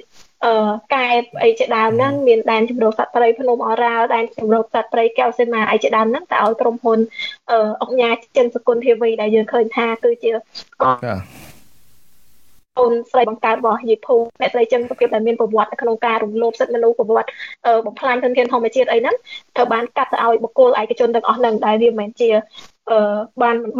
មិនទុកធនធានទាំងអស់ហ្នឹងដើម្បីបម្រើប្រយោជន៍ទៅដល់សាធារណជនដែលយើងក៏បានលើកឡើងយើងបានធ្វើការតស៊ូមតិដើម្បីស្នើសុំឲ្យបញ្ឈប់ការកាត់ឧទ្យានជាតិអីទាំងអស់ហ្នឹងដែលយើងកំពុងតែធ្វើការយ៉ាងសស្រាក់ស្រាំហើយនៅមានបញ្ហាផ្សេងទៀតតែពួកយើងកំពុងតែធ្វើការស៊ើបអង្កេតនិងធ្វើការលាតត្រដាងនៅលើតាមរយៈការផ្សព្វផ្សាយនៅលើFacebook page របស់ពួកយើងឯដើមហ្នឹងហើយដោយពួកយើងតែងតែបានលើកឡើងហើយពួកយើងក៏សន្យាជាមួយនឹងបងប្អូនប្រជាពលរដ្ឋជាមួយយុវជនពួកយើងមិនប្រឈប់នៅក្នុងការការពារធនធានធម្មជាតិយើងមិនប្រឈប់នោះទេដរាបណាធនធានធម្មជាតិនៅក្នុងប្រទេសកម្ពុជានៅតែមានការបំផ្លិចបំផ្លាញទោះជាពួកយើងត្រូវរងនឹងការគំរាមកំហែងគ្រប់រូបភាពទោះជាពួកយើងត្រូវបានចាប់ដាក់ពន្ធនាគារម្ដងទៀតក៏ពួកយើងនឹងមិនប្រឈប់នៅក្នុងការ ពីអង្គភាពរបស់ពួកយើងដែរគ្មានអីដែលអាចដើម្បីបើសិនជារដ្ឋាភិបាលគាត់ចង់បញ្ឈប់សកម្មភាពពួកយើងរដ្ឋាភិបាលគាត់ចង់ឲ្យពួកយើងឈប់នៅក្នុងការពារបរិស្ថានគឺងាយស្រួលណាស់គ្រាន់តែរដ្ឋាភិបាលគាត់គោរពសិទ្ធិមនុស្សរដ្ឋាភិបាលការពារបរិស្ថានឲ្យបានល្អនោះពួកយើងនឹងឈប់ធ្វើការដោយខ្លួនឯងហើយកញ្ញាឡុងកន្ធាដូចកញ្ញាបានរៀបរាប់មកនេះគឺថាពាក់ព័ន្ធនឹងការបំផ្លាញធនធានធម្មជាតិនិងការកាត់ដីដីឧស្សាហជាតិមួយចំនួនទៅឲ្យក្រុមហ៊ុនដែលជាខ្សែស្រឡាយបពុរបស់លោកហ៊ុនសែននៅក្នុងការកាត់ឧស្សាហជាតិនេះតាមព័ត៌មានដែលយើងធ្លាប់ចុះផ្សាយហ្នឹងគឺថាគាត់ក៏កាត់ឲ្យទៅរដ្ឋមន្ត្រីមួយចំនួនដូចលោកជាបណ្ឌិតអីកន្លងមកហ្នឹងគឺថាធ្លាប់កាត់ទៅឲ្យលោកជាបណ្ឌិតផងកាត់ទៅឲ្យកូនស្រីរបស់គាត់ផងកាត់ទៅឲ្យកូនរបស់គាត់ហ្នឹងច្រើនមែនទែនហើយនឹងខ្សែស្រឡាយបពុរបស់គាត់ហ្នឹងច្រើនមែនទែនតើចំណុចហេតុចំណុចបញ្ហានេះហេតុអីបានជាមានការកាត់អ្វីតាមទំនឹងចិត្តរបស់លោកហ៊ុនសែនប៉ុន្តែការតស៊ូការតវ៉ាហាក់ដូចជាអត់សូវឃើញមានភាពក្រក្រក្រែងក្នុងការតស៊ូមតិពីប្រជាពលរដ្ឋក្នុងការទប់ស្កាត់ទៅលើការបំផ្លិចបំផ្លាញនេះកញ្ញាឡុងកន្ធាព្រោះថាសម្បត្តិសាធារណៈរបស់រដ្ឋទាំងអស់នេះមិនមែនរបស់រដ្ឋាភិបាលទេវាជារបស់សាធារណជនវាជារបស់ទាំងអស់គ្នាមិនអញ្ចឹងរបស់ប្រជាពលរដ្ឋផងដែរមិនមែនដូចថារដ្ឋាភិបាលឡើងកាន់អំណាចធ្វើអ្វីតាមអំពើចិត្តនោះទេតែចំណុចនេះហេតុអីបានជាប្រជាពលរដ្ឋមិនព្រមចេញមុខតវ៉ាឲ្យពុះកញ្ជ្រោលជាងនេះថែមទៅទៀតបាទកញ្ញាឡុងកន្ធាចាយើងឃើញថាដូចអីដែលបងបានលើកឡើងចឹងទ្រព្យសម្បត្តិទាំងអស់ហ្នឹងជាទ្រព្យសម្បត្តិរដ្ឋជាទ្រព្យសម្បត្តិរបស់យើងទាំងអស់គ្នាវាត្រូវបានបែរជាត្រូវបានកាត់ទៅឲ្យក្រុមគ្រួសាររបស់លោកនាយករដ្ឋមន្ត្រីកាត់ទៅឲ្យមន្ត្រីដែលស្និទ្ធជាមួយនឹងលោកនាយករដ្ឋមន្ត្រីកាត់ទៅឲ្យអ្នកជំនួយអ្នកស្និទ្ធជាមួយនឹងគ្រួសាររបស់គាត់ជាដើមហ្នឹងតែយើងឃើញថាយើងអត់អាចនឹងទៅបន្ទោសប្រជាពលរដ្ឋបានទេព្រោះយើងមើលទៅលើបរិបទសង្គមបច្ចុប្បន្ននៅពេលដែលអ្នកណាដែលហ៊ាននៅក្នុងការនិយាយហ្នឹងគឺតែងតែទទួលរងនៅការគំរាមកំហែងគ្រប់សពបែបយ៉ាងមិនចាំតែសកម្មជនរបស់ពួកយើងទេគ្រាន់តែអ្នកខ្លះហ្នឹងគាត់គ្រាន់តែផុសនៅលើ Facebook តើប៉ះពាល់អីតែមិនតិចហ្នឹងដឹងតែមានអាជ្ញាធរទៅដល់ភូមិទៅដល់ឃុំស្វែងរកឈ្មោះឲ្យផ្តិតមេដាយទៅឈប់សកម្មភាពអីទាំងអស់ហ្នឹងហើយមិនពួកគាត់ប្រជាពលរដ្ឋគាត់មិនខ្វល់ខ្វាយគាត់មិនឈឺឆ្អាលទេប៉ុន្តែដោយសារតែបរិបទនៅក្នុងសង្គមបច្ចុប្បន្នគឺមានការរឹតបន្តឹងដែលធ្វើឲ្យពួកគាត់ពិបាកនៅក្នុងការចូលរួមនៅក្នុងការចូលរួមបានន័យថាពិបាកនៅក្នុងការចូលរួមចេញមកតវ៉ាឬក៏បង្ហាញខ្លួនជាសាធារណៈអីទាំងអស់ហ្នឹងគឺដោយសារតែគាត់បារម្ភអំពីសុវត្ថិភាពផ្ទាល់ខ្លួនរបស់ពួកគាត់ហើយប៉ុន្តែសួរថាតើពួកគាត់ប្រឈប់នៅក្នុងបានន័យថាគាត់មិនឈឺឆ្អាលទេគឺបើសម្រាប់ខ្ញុំគឺគាត់នៅតែបន្តនៅក្នុងការចូលរួមទោះជាគាត់មិនបានមកចូលរួមជាមួយពួកយើងដោយផ្ទាល់ពួកគាត់បានចូលរួមជាមួយពួកយើងដោយប្រយោលតាមរយៈនៅពេលដែលពួកយើងធ្វើវីដេអូពួកយើងផុសវីដេអូនៅលើបណ្ដាញសង្គមគឺពួកគាត់អត់ខ្លាចនៅក្នុងការ share គាត់អត់ខ្លាចនៅក្នុងការចុច like គាត់ចូលមើលគាត់មិនខ្លាចនៅក្នុងការចែករំលែកវីដេអូទាំងអស់ហ្នឹងបន្តទេហើយបើសិនជាមិនមានការគ្រប់គ្រងមិនមានការចែករំលែកវីដេអូទាំងអស់ហ្នឹងប្រហែលជាបញ្ហាមួយចំនួនដែលបញ្ហាដែលពួកយើងបានលើកឡើងហ្នឹងក៏មិនមានដំណោះស្រាយដែរព្រោះយើងឃើញថាយើងធ្វើនៅពេលដែលយើងធ្វើវីដេអូជាច្រើនគឺតែងតែមានដំណោះស្រាយទោះជារដ្ឋាភិបាលមិនទទួលថានឹងវាជាបញ្ហាទោះជាគេបានរដ្ឋាភិបាលបានចោទប្រកាន់ពួកយើងបែបណាក៏ដោយមិនទទួលយកក៏ដោយប៉ុន្តែតែងតែមានដំណោះស្រាយយើងឃើញហើយដូចបញ្ហានៅខេត្តបរសៃនុការបង្ហូរតុកខ្វក់ចូលទៅក្នុងសមុទ្របញ្ហាសម្រាមអីទាំងអស់ហ្នឹងបើសិនជាមិនមានការចែករំលែកវីដេអូរាប់ម៉ឺនដងពីប្រជាពលរដ្ឋមិនមានការចូលមើលមិនមានការចុច like មិនមានការលើកឡើងនៅក្នុងខ្ទង់ comment អីទាំងអស់ហ្នឹងប្រហែលជាមិនមានដំណោះស្រាយទេបើសិនជាវីដេអូហ្នឹងមិនមានអ្នកចូលមើលប៉ុន្តែនៅតែដោយសារតែមានការចូលមើលពីប្រជាពលរដ្ឋមានការចែករំលែកពីប្រជាពលរដ្ឋទើបមានដំណោះស្រាយអញ្ចឹងមានន័យថា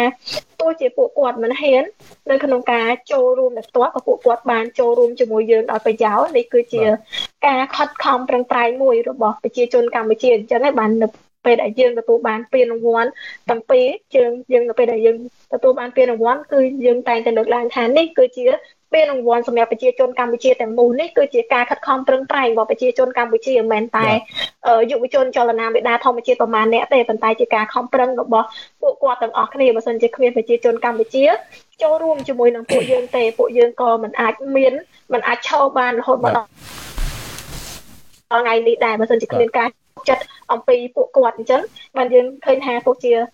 យើងឃើញថាយើងមានប្រជាជននៅក្នុងប្រទេសកម្ពុជាជាច្រើនតែតែគ្រប់គ្រងហើយនៅក្នុងយើងឃើញថាយើងមើលមកជ្រុងទៀតទោះជានៅក្នុងបរិបទសង្គមមកយើងប្រៀបធៀបការចូលរួមយុវជននៅក្នុងពេលបច្ចុប្បន្នទៅឆ្នាំ2013ឬក៏អីយើងអាចប្រៀបធៀបបាននៅចំនួនតែថាយើងឃើញថាប្រជាយុវជននៅជំនាន់នោះអាចថាមានច្រើនតែថាមានបពប្រឆាំងផងមានអីផងអាចថាមានចំនួនយុវជនច្រើនតែបច្ចុប្បន្នក៏យើងនៅតែឃើញមានការចូលរួមជាមួយរបស់យុវជនដែរទោះមិន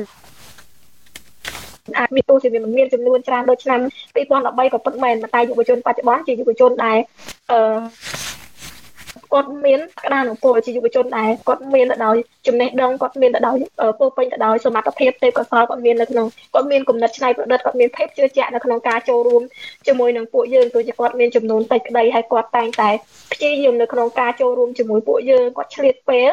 នៅក្នុងការពេលសិក្សាអ្នកខ្លះទោះជានៅពេលដែលយើងធ្វើយុទ្ធនាការឯជាដើមហ្នឹងគាត់ទុកចិត្តសុំច្បាប់សាលាគាត់សុំច្បាប់កន្លែងការងារដើម្បីមកចូលរួមជាមួយនឹងពួកយើងហើយបើគាត់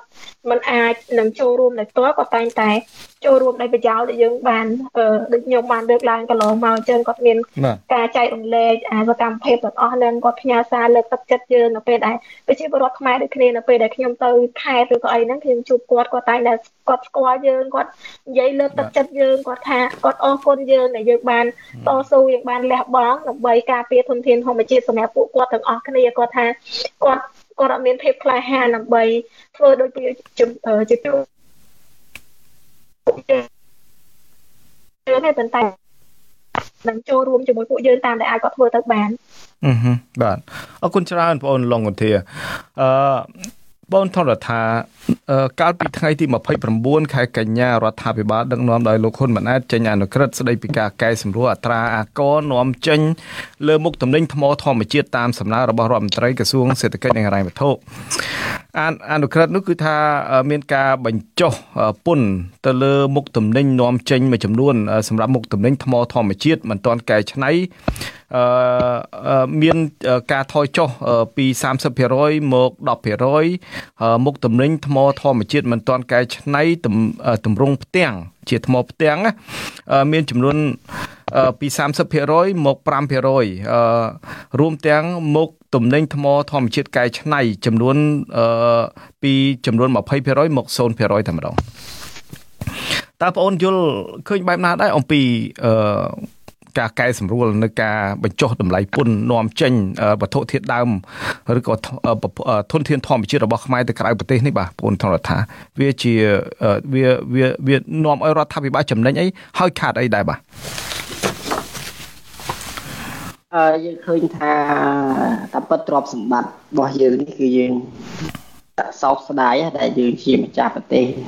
យើងគួរតែទទួលបាន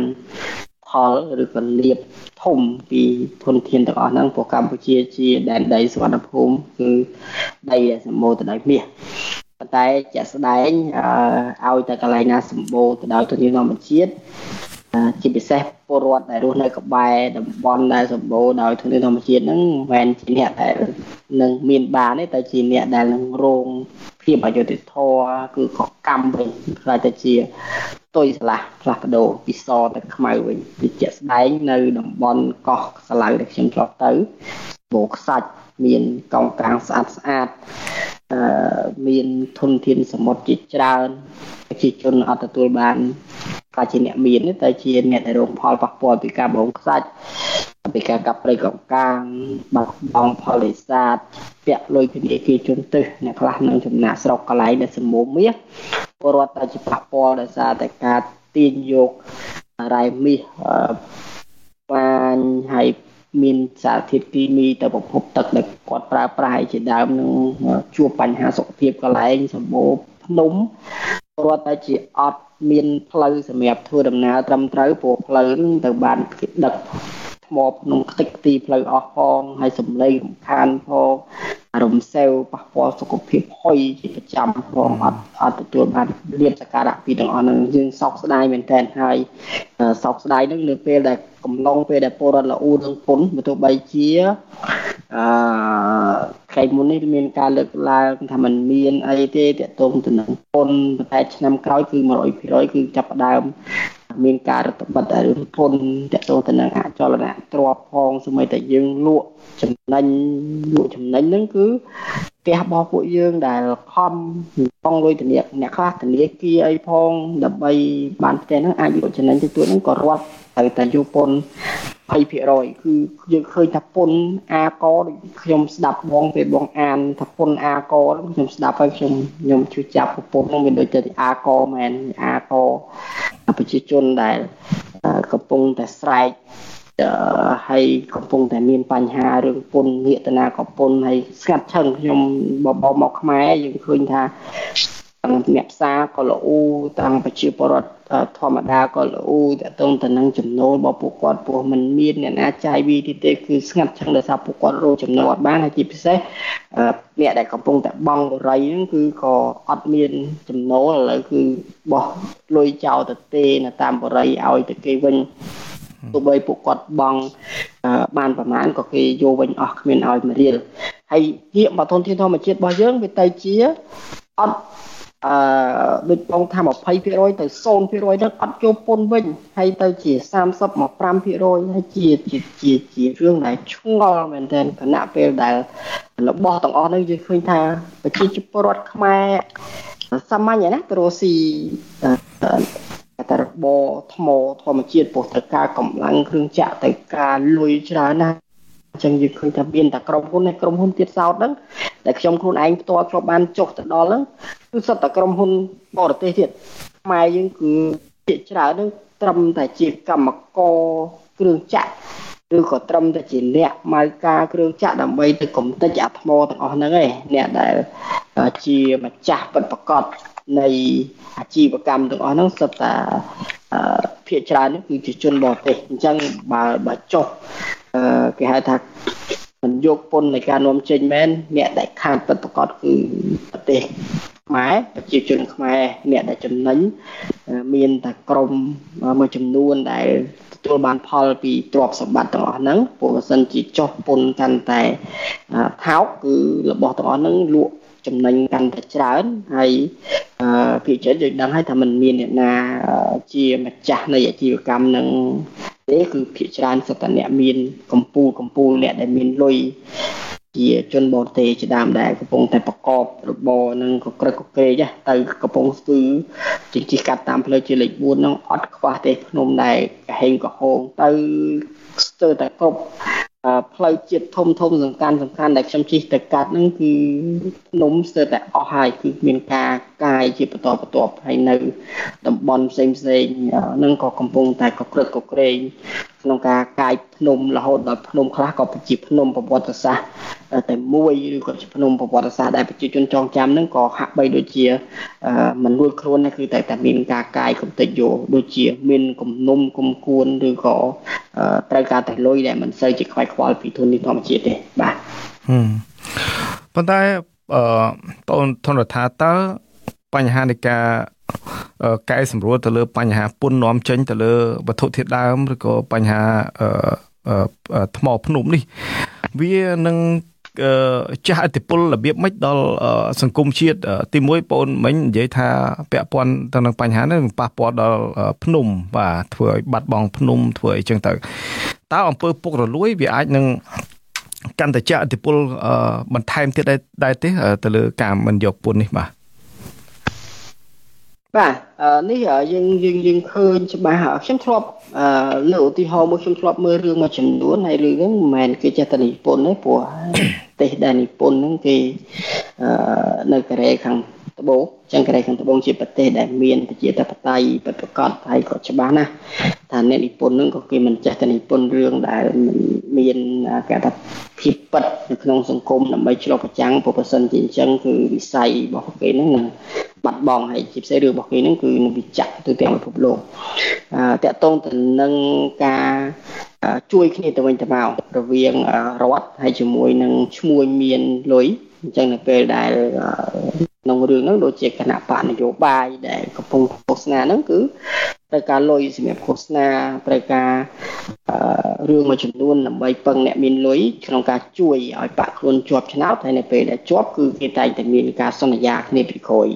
ថាបើសិនជាជាប់ទៅគេនឹងផ្ដល់ប្រយោជន៍1 2 3មកឲ្យចឹងទៅនៅពេលដែលគេជាប់គេប្រកាសថាជានឹងផ្ដល់ប្រយោជន៍អីមួយទៅកាន់អ្នកមានលុយដែលបានខំចំណាយជួយពួកគេអញ្ចឹងត្រឡប់មករឿងនេះខ្ញុំគិតថាប្រហែលជាអាចដោយសាច់រឿងដែលខ្ញុំលើកឡើងខាងដើមប្រហែលជាអាចនឹងមានជាប់កិច្ចសន្យានៅពីក្រោយណាដែលយើងមិនដឹងតាក់ទងទៅនឹងអ្នកមានលុយក៏ដូចជាមន្ត្រីមួយចំនួនដែលពាក់ព័ន្ធ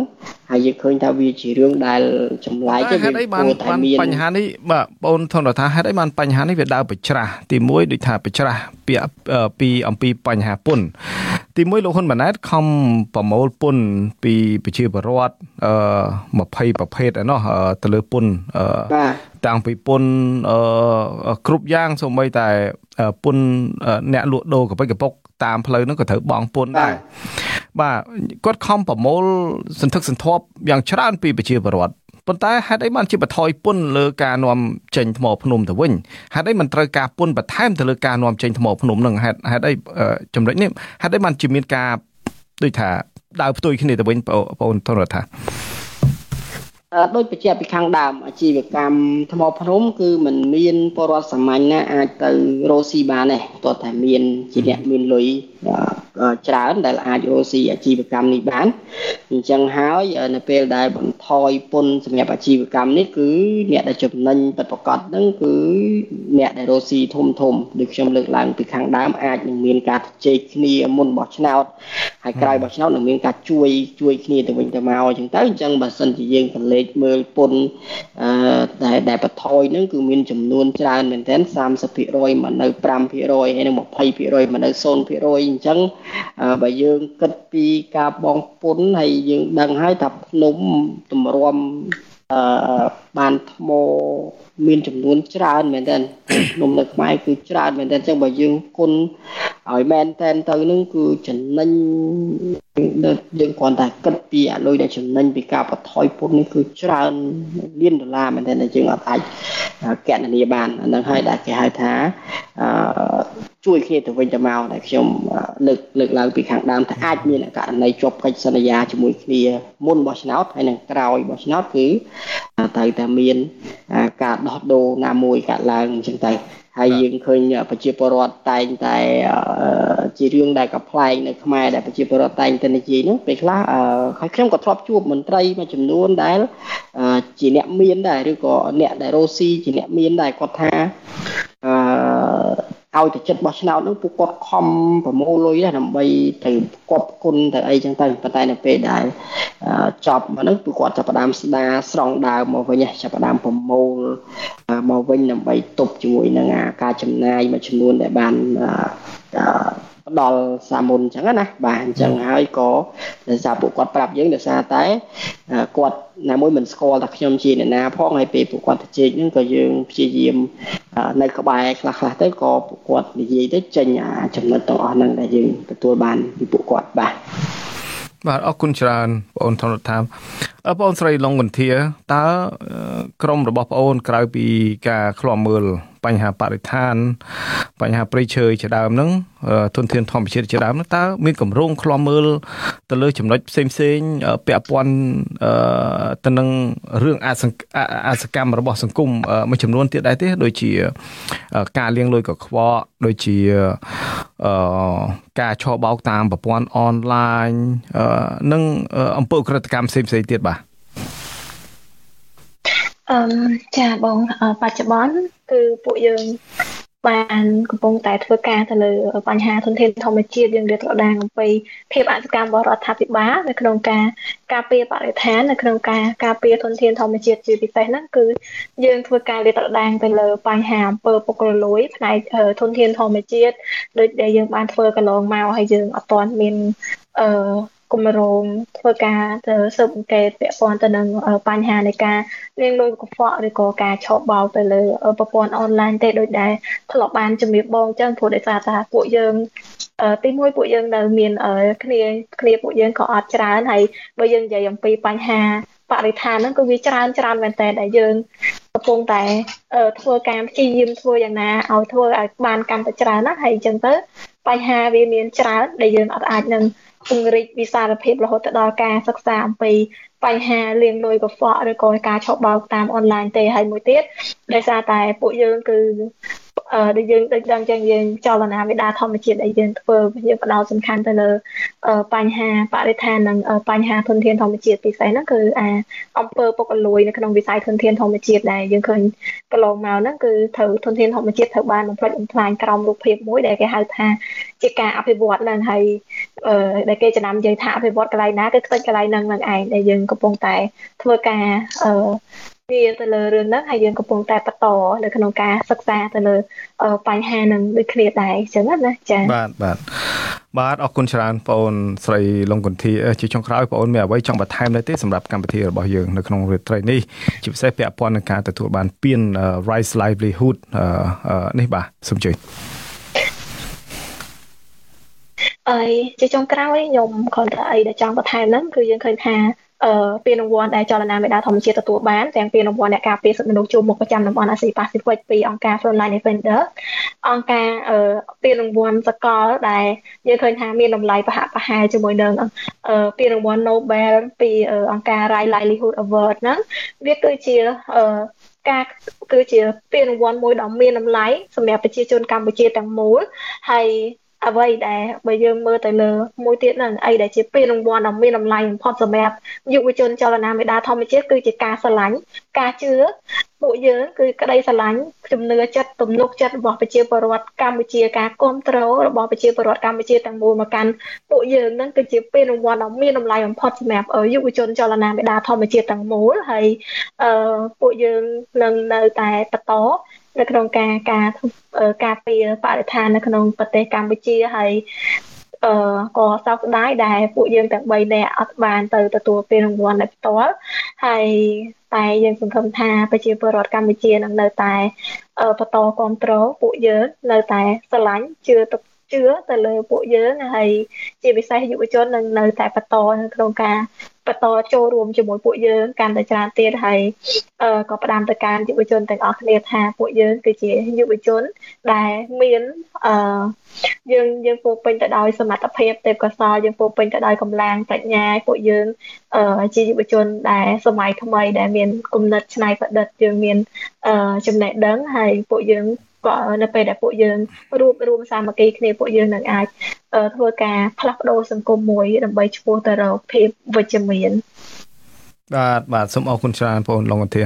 បងអូនថនរដ្ឋាមានអ្វីចង់បន្ថែមបាទជាចុងក្រោយសូមជឿបាទជាចុងក្រោយអរគុណបងសារដាហើយនិង Cambodia Daily ដែលនៅតែឈរទោះបីមានព្យុះមានភ្លៀងពិបាកយ៉ាងណាក៏នៅតែបន្តផ្សាយព័ត៌មានឯករាជ្យទៅកាន់ប្រជាពលរដ្ឋខ្មែរនិងប្រជាជននៅទូទាំងពិភពលោកបានដឹងអំពីបញ្ហាកាប់ពិតនៅកម្ពុជាហើយបើទោះបីជាយើងសោកស្ដាយអត់បានទៅទទួលពានរង្វាន់ដោយផ្ទាល់មែនតែកុំបារម្ភយុវជនដ៏អង់អាចក្លាហានច្រើនណាស់ដែលនឹងទៅទទួលពានរង្វាន់ដ៏អស្ចារ្យនេះជំនួសពួកយើងហើយពួកយើងនឹងនៅកម្ពុជាដើម្បីត្រៀមចាំទទួលពួកគាត់ពេលពួកគាត់ត្រឡប់មកវិញនឹងពាននេះនឹងមកដល់ខ្មែរតទៅបាទហើយយើងរៀងបាក់ទឹកចិត្តតិចមែនតាក់ទងទៅនឹងការមិនចាក់ចេញទៅប៉ុន្តែឥឡូវនេះដូចជាលេងអីហើយធម្មតាវិញហើយក្រោយពីមានប្រងធ្វើកម្មវិធីធំដុំណាមួយដែរទេបើសិនជាពាននេះមកដល់ប្រទេសកម្ពុជាបងតរដ្ឋាប្រកាសណាស់យើងនឹងឲ្យយុវជនប្រជាពលរដ្ឋខ្មែរមានឱកាសឃើញពាននេះដោយផ្ទាល់ជាមួយយើងនិងថតរូបពាននេះជាមួយយើងដោយផ្ទាល់មានមោទនភាពជាមួយគ្នាព្រោះរបស់នេះសម្រាប់ប្រជាជនកម្ពុជាទាំងអស់មិនសម្រាប់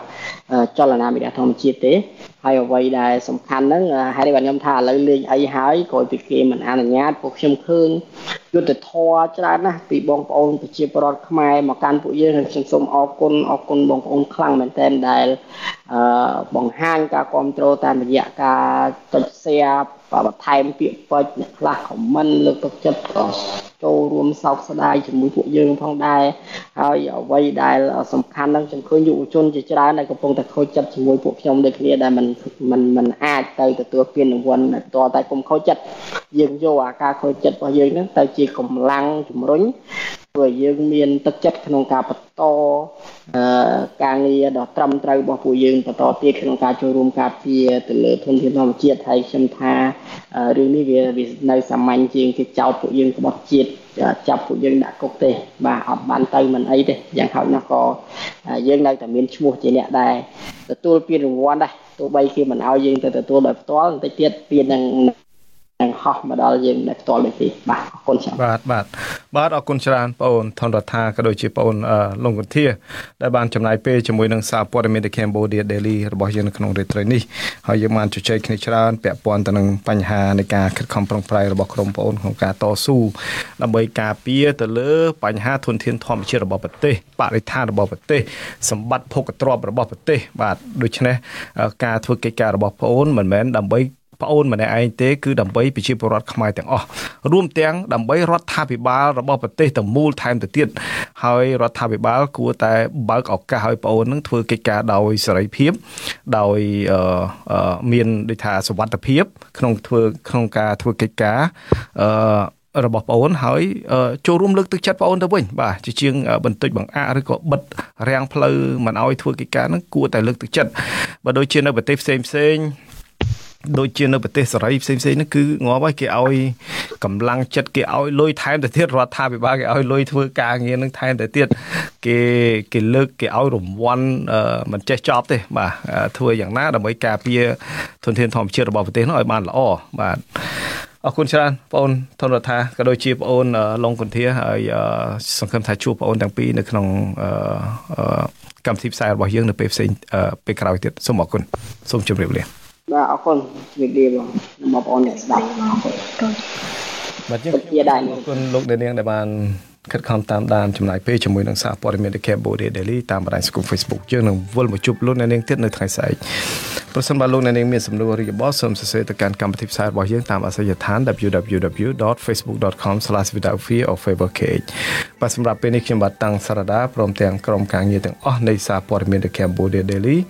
សូមជូនពរលោកអ្នកនាងឲ្យជួបប្រកបតែនឹងសេចក្តីសុខចម្រើនរុងរឿងកុំបីឃ្លៀងឃ្លាតឡើយខ្ញុំបាទសូមអរគុណនិងសូមជម្រាបលារាត្រីសួស្តី